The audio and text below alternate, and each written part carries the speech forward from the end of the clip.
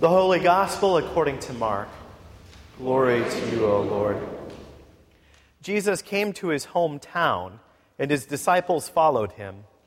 On the Sabbath, he began to teach in the synagogue, and many who heard him were astounded. They said, "Where did this man get all this? What is this wisdom that has been given to him? What deeds of power are being done by his hands? Is not this the carpenter, the son of Mary, and brother of James and Joseph, and Judas and Simon? And are not his sisters here with us?"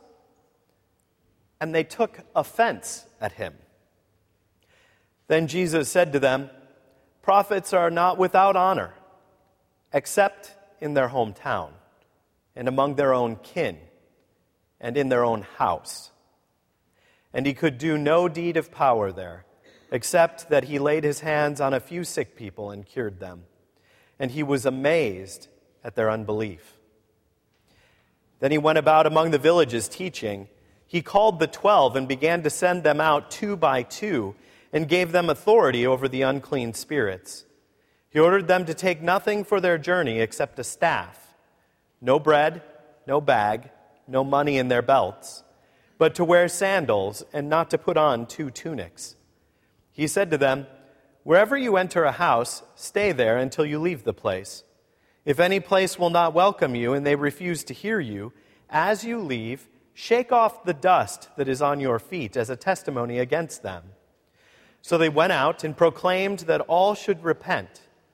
They cast out many demons and anointed with oil many who were sick and cured them. The Gospel of the Lord. Praise to you, O Christ. You may be seated.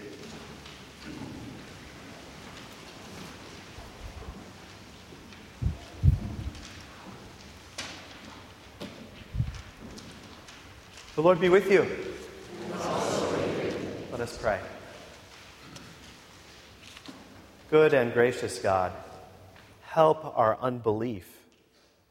Give us strength and courage to trust you, not just with the things of this life, but with life itself. Amen.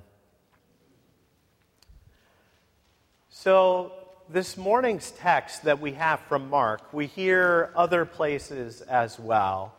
But Jesus is going home. He's going home to Nazareth, and everybody knows him there, right? It's not a big town. Everybody knows exactly who he is. You're Mary's son. Kind of curious that he's not referenced as Joseph's son. Kind of a strange quirk in the text, but nonetheless, they know who he is. And your brothers and your sisters who are here, the carpenter, right? We know who you are. And they pushed on him a bit. Because, carpenters are expected to do carpentry. Yeah, exactly. They're not expected to come back and start telling you how to live your life and healing people and that sort of thing. They had been amazed and dumbfounded by all the things that he had done. But not in carpentry. They didn't say, "Wow, what a great table you had built." In fact, the word for carpenter is kind of strange. It's a broader word than we think of when we think of that term. You would think of all the things that they might have been amazed with him professionally. Jesus would have been about 30 years old when he was baptized by John in the River Jordan, kind of inaugurating his ministry. 30. That's old. It's very old. He would have been a carpenter for many, many, many years before that would have happened. But there he is, back in his hometown, sharing the gospel of Jesus Christ. And I think the translators here, fortunately, hopefully none of them are represented here, do us a bad service on one of the words. It says that Jesus was amazed at their unbelief, their lack of faith. Jesus was amazed that they didn't trust him. To me, that feels a little different. When we talk about faith and belief, it kind of gets nebulous, but trust is something that we understand, right?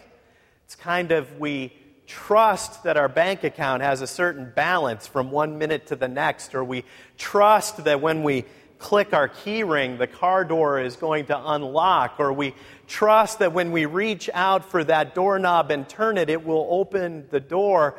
We trust our doctors. We trust all kinds of things and people and systems in this life. We get that idea of trust.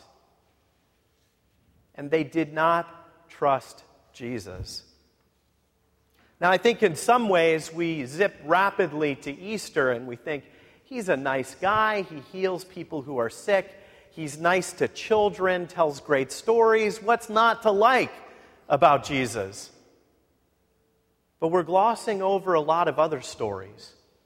Stories of him going into the temple and bodily throwing over tables from the money changers and making a whip and flailing them out of that place. Or we think of just the chapters immediately before this one, where Jesus goes home and is preaching, and people come and think that he's possessed. His family tries to drag him back into the house. People are saying, Jesus, your family is looking for you. My family? These are my sisters and my brothers. People think he's strange. People think he's strange. And I wonder if the challenge for us today is that on some level we've domesticated Jesus to the point where he's less strange, perhaps. Or maybe to say it a little differently, he's safe. He's not going to ask us to do things that are uncomfortable for us, that we don't want to do, that aren't maybe putting us first. In the text for today, it says that Jesus was amazed at their lack of trust, and he couldn't do a whole lot there. There isn't some sense that he was failing at things. It says he healed a few people. It was a slow day. It's kind of what the text suggests. But the image is more strongly that they did not come out to him. They didn't trust that he could change their lives.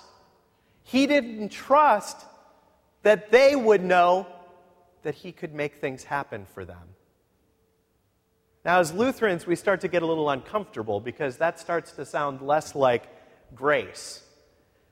Last Sunday's text, we heard about the woman who was healed. She approaches Jesus and grabs on to the fringe of his cloak and is healed.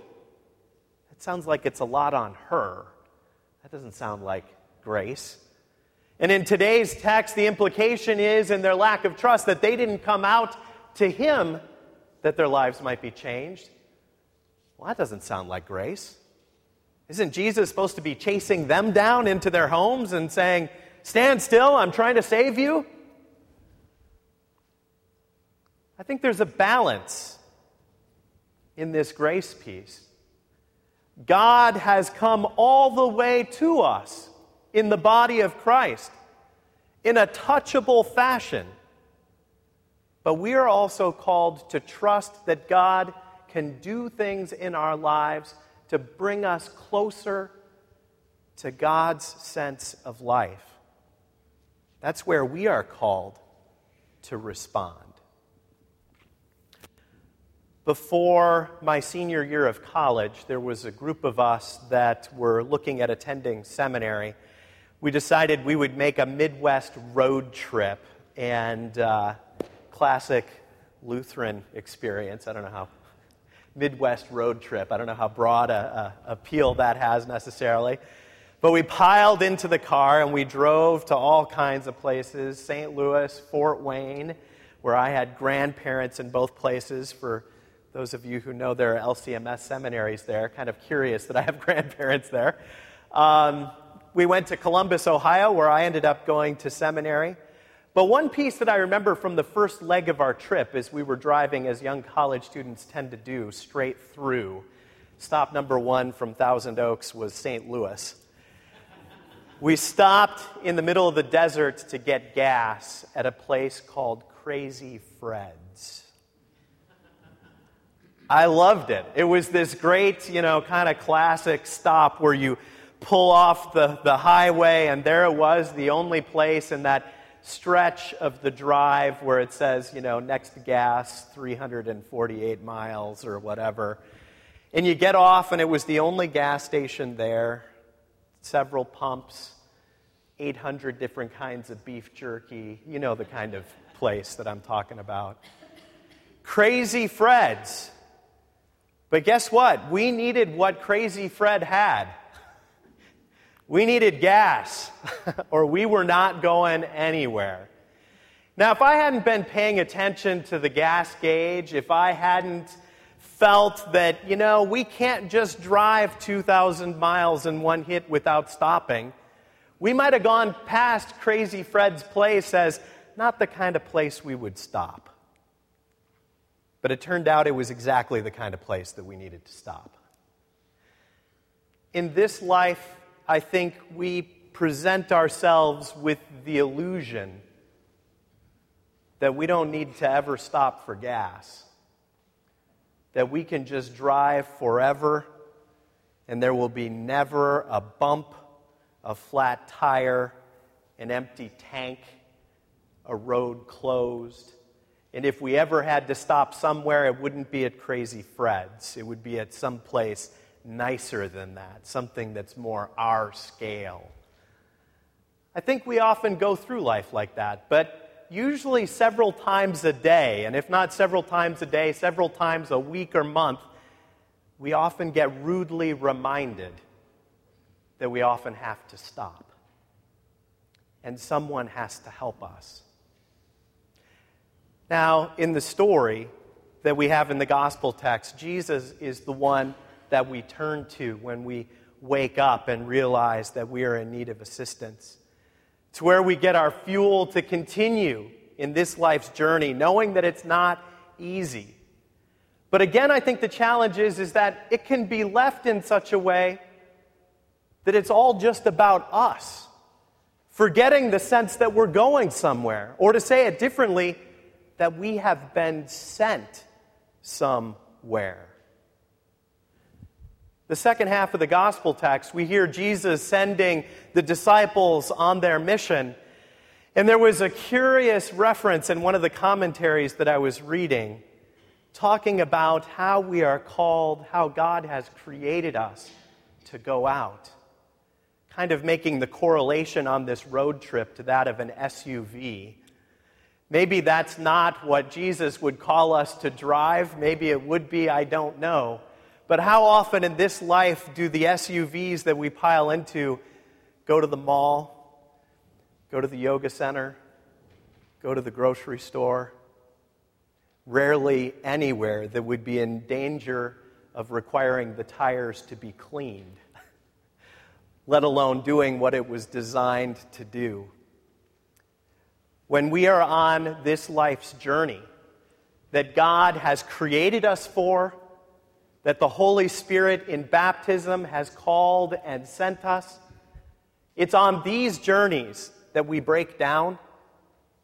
It's on these journeys towards others and not towards ourselves, when we need to be filled up by God in ways that allow us to continue the journey, not simply stop at these lonely outposts forever. So I think the last image I'd like to leave you with is that of the space that we're in. In a church, often we're reminded of a ship, many designed even to look like the hull of a ship. We walk in through the waters of baptism, but we walk out just as importantly. And so on the weekends, when we come perhaps to visit Crazy Fred's, where we might get spiritually renewed and energized for going back out, that we might bring the good news of hope and healing to those that we run into during the week. Amen.